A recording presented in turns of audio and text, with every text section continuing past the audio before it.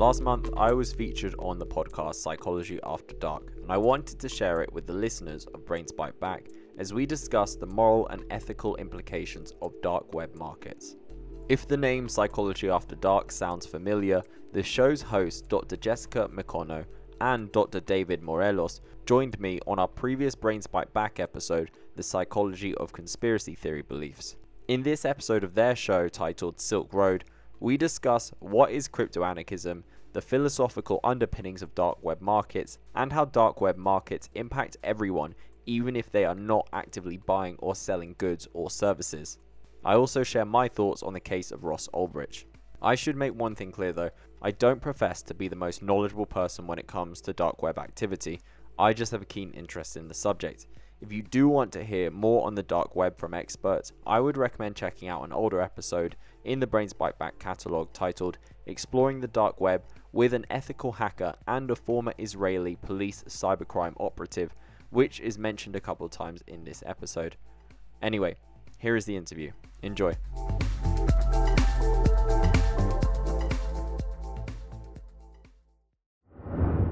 Hello, and welcome to Psychology After Dark, the podcast where we explore the dark side of the human condition. We're your hosts, Dr. Jessica McConnell and Dr. David Morelos. And today we have a special guest joining us for part of the episode. He's the host and creator of Brains Bite Back, which is a podcast that discusses issues related to technology and psychology. His name is Sam Breakia, and we met Sam a while back. He was gracious enough to have us on an episode of his show where we discussed conspiracy theories. We invited Sam to be on our podcast since this topic is directly related to technology and psychology, and we knew he would have a lot to contribute. So without further ado, let's get to our discussion with Sam Breakia. Hi, Sam. Thanks so much for joining us. We love Brains Bite Back, so it's really exciting for us to have you here to talk with us about the Silk Road. We wanted to see if you would start out by telling our listeners a little bit about Brains Bite Back and what led you to create this podcast. Yeah, sure. Thank you so much for having me. It's great to be on. And what led me to Brains Bite Back? Well, to be honest, I have a degree in psychology, so my academic background is in psychology, and I've always been fascinated by it. Even when I was a kid, I used to buy huge books of basically for university students. I used to read them as a kid, and I was always obsessed with psychology. And later, after I graduated, I went into technology sales and then focused on writing for a technology publication, The Sociable. And I was passionate about psychology and technology, and I became very passionate about podcasting, but I couldn't find a podcast that filled this niche of psychology and technology. So I decided to give it a try and start out. And fortunately, from the superiors at the publication, they gave me the go-ahead. And we quickly got some big guests on. Nicholas Casey from the New York Times and the vice president of McAfee were on the first few. And then it kind of just snowballed from there. And your podcast, it really is very unique. It's unlike any that I've come across or that I've listened to. And you have great guests on there. We really enjoy listening to it. And so we're just really excited to have you here. So, to be honest, David and I are not the most technologically savvy people in the world. We're both Gen Xers. We're on the younger side of that generation, but we still didn't grow up with technology the same way that millennials did. I didn't even have a computer in our house until my senior year of high school. And at that point, I only used it really to write papers. Like, we didn't have the internet. I don't remember even being on the internet until college. And at that time, the internet was very different than it is today. So, I know that your background is in psychology and also technology writing. And I was wondering if maybe you could talk a little bit about the technology behind the Silk Road, things like the dark web and Bitcoin. And, I know that they're complex enough subjects that we could probably do entire episodes on each of those. But I'm wondering if you can just give kind of a general overview. Yeah, sure. Now, I must start out by saying that when it comes to technology, I am not a nuts and bolts kind of guy. I can't break things down and tell you how each part works. My interest and my greatest knowledge really comes from the more philosophical and theoretical side. That's what I enjoyed writing about, and that's kind of what I like to explore on the show. But from what I understand, the deep web encryption technology sends users' data through a large number of intermediate servers, which protects the user's identity and secures an anonymous connection.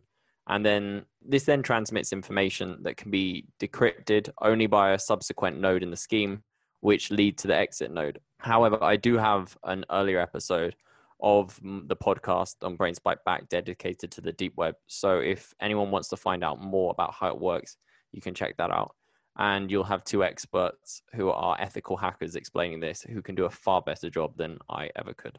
Great recommendation. We listened to that episode and it was very interesting. And, the experts really kind of broke it down. So we highly recommend our listeners check that out. So David and I, we did a lot of reading about the Silk Road, and we also watched a documentary called Deep Web, which talked quite a bit about Ross Ulbricht, who is kind of thought to be maybe the creator of the Silk Road or one of the creators. And they talked a lot about the philosophical underpinnings of the Silk Road concept, which centered around something called crypto-anarchism. Sam, can you talk a little bit about this idea and what it essentially entails?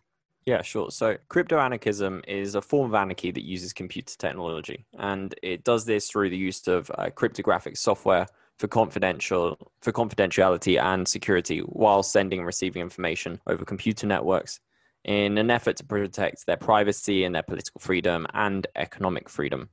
Essentially, these people believe that the government has no right to assert certain powers over them, and they use modern technology as a tool to evade these restrictions put in place by the government.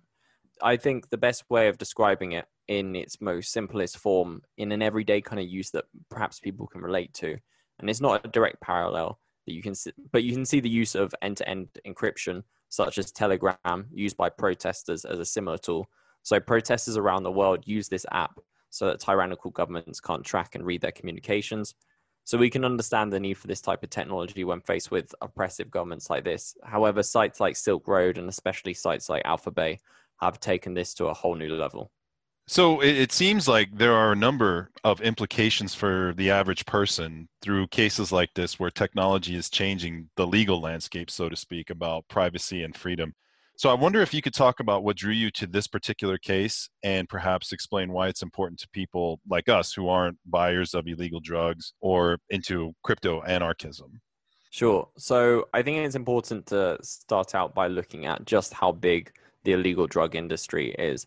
So according to Science Daily, spending on illicit drugs in the US nears $150 billion annually, which is pretty big considering that's rivaling what Americans spend each year on alcohol at 158 billion. So whenever you have such a large amount of money that is spent on anything, it can have a huge impact on the wider economy and global politics.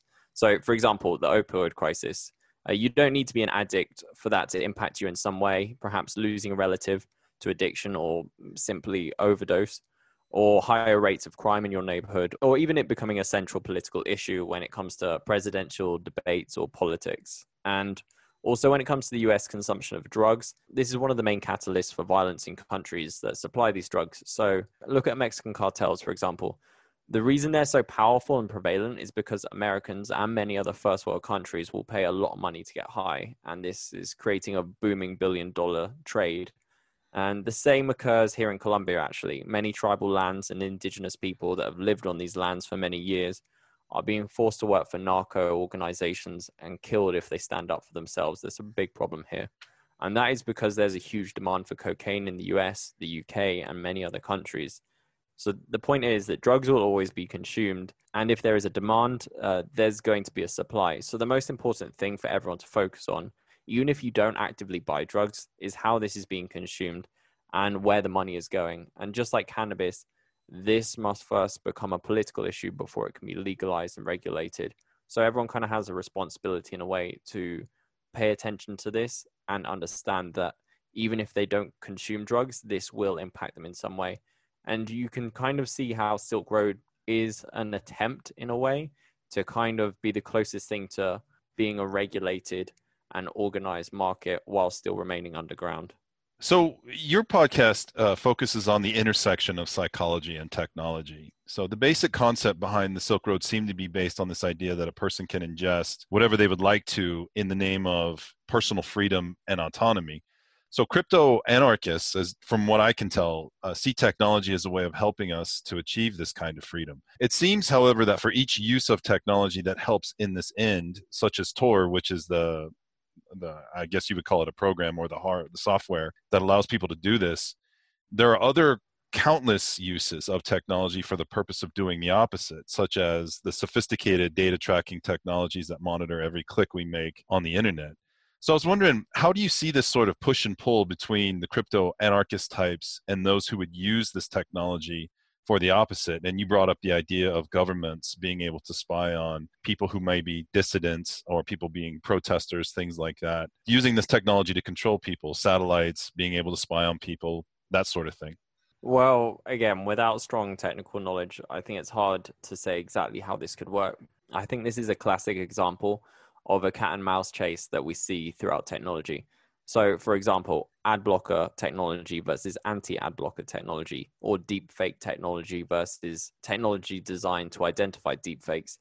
There's always this back and forth between two sides trying to compete, and neither side is particularly or necessarily good or bad. It just depends on who is using it, how they're using it, and what their intentions are, really. So as researchers, Jessica and I like to maintain a healthy sort of scholarly distance, so to speak, from the cases that we talk about. But that being said, it seems as if Ross Ulbricht can be seen on one hand as a crusader of personal freedoms and on the other hand, a typical criminal. And of course, everything in between. So would you care to comment on what your own personal opinion of Ross Ulbricht is based on your own research of this particular case? Yeah, so to be honest, I have fairly mixed opinions about this. I don't think he deserves life in prison. I would say that I agree with what he aimed to do, but it's hard to say that he did it for the greater good of freedom when, to be honest, he earned so much money. And all I can say is that he got caught, and in a way, I feel like he deserves jail time just for that. I mean, if you're going to run such a large criminal organization that is that big, you should be smart enough to stay one step ahead of authorities. So that's kind of like a fair punishment in that sense, but not life in prison. However, some do say that he's not necessarily the brains of the operation, but instead the fall guy. That's, again, something that we discussed in our Brains Bite Back episode on the dark web, which I will let your listeners go and check out, as the guest I had on did a great job of explaining why he believes that to be the case. Nonetheless, in this case, he definitely was made an example of by authorities. But when compared to others in this industry, he's not the worst. So there's another guy, and this is actually interesting because this is the first time that I really got interested in this kind of like dark web online marketplaces in the news. And I remember seeing this. Canadian-born Alexandre Cazes, who was 26 when arrested by Thai authorities on July 5th in 2017, ran Alphabay, a site that grew to be bigger than Silk Road. However, Cazes was never sentenced, as he was found hanging in his cell shortly after his arrest from what appeared to be a suicide. I have less sympathy for Cazes, though, because he started Alphabay, which, according to a US Drug Enforcement Administration agent, which perhaps isn't going to be the friendliest source when talking about this site. Alphabay is dedicated and designed to facilitate the sale of illegal narcotics, drug paraphernalia, firearms, and counterfeit and fraudulent goods and services. So it does sell credit card information and worse, firearms, which I don't believe Silk Road did, or I don't believe Ulbricht set out to sell. And I have a big issue with the sale of firearms because I think it can lead to very dangerous outcomes. So, for example, in 2006, an 18-year-old killed 9 people in a shooting spree in Munich using a pistol bought on the dark web. And while this might not be a big deal for US listeners, since guns are fairly commonplace, in Europe, we have much stricter gun laws. In all honesty, the only time I've ever seen a gun in the UK is in Heathrow Airport with armed police. And obviously you can go down the road of like guns and the right to bear arms and all of that, but that's probably something for another podcast. But very close to my home city in the UK, a teenager who was obsessed with mass murders was jailed for 16 years after buying a gun and ammunition online. And he used Bitcoin to purchase a Glock 17 handgun.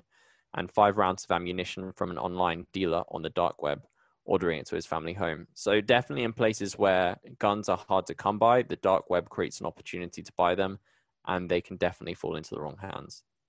You know, I was reading that response, Sam, and I think I always find it interesting to see to hear about people's impressions of Americans, you know, coming from different countries and stuff, what their impressions of us are. And I would say that is actually a huge deal here too.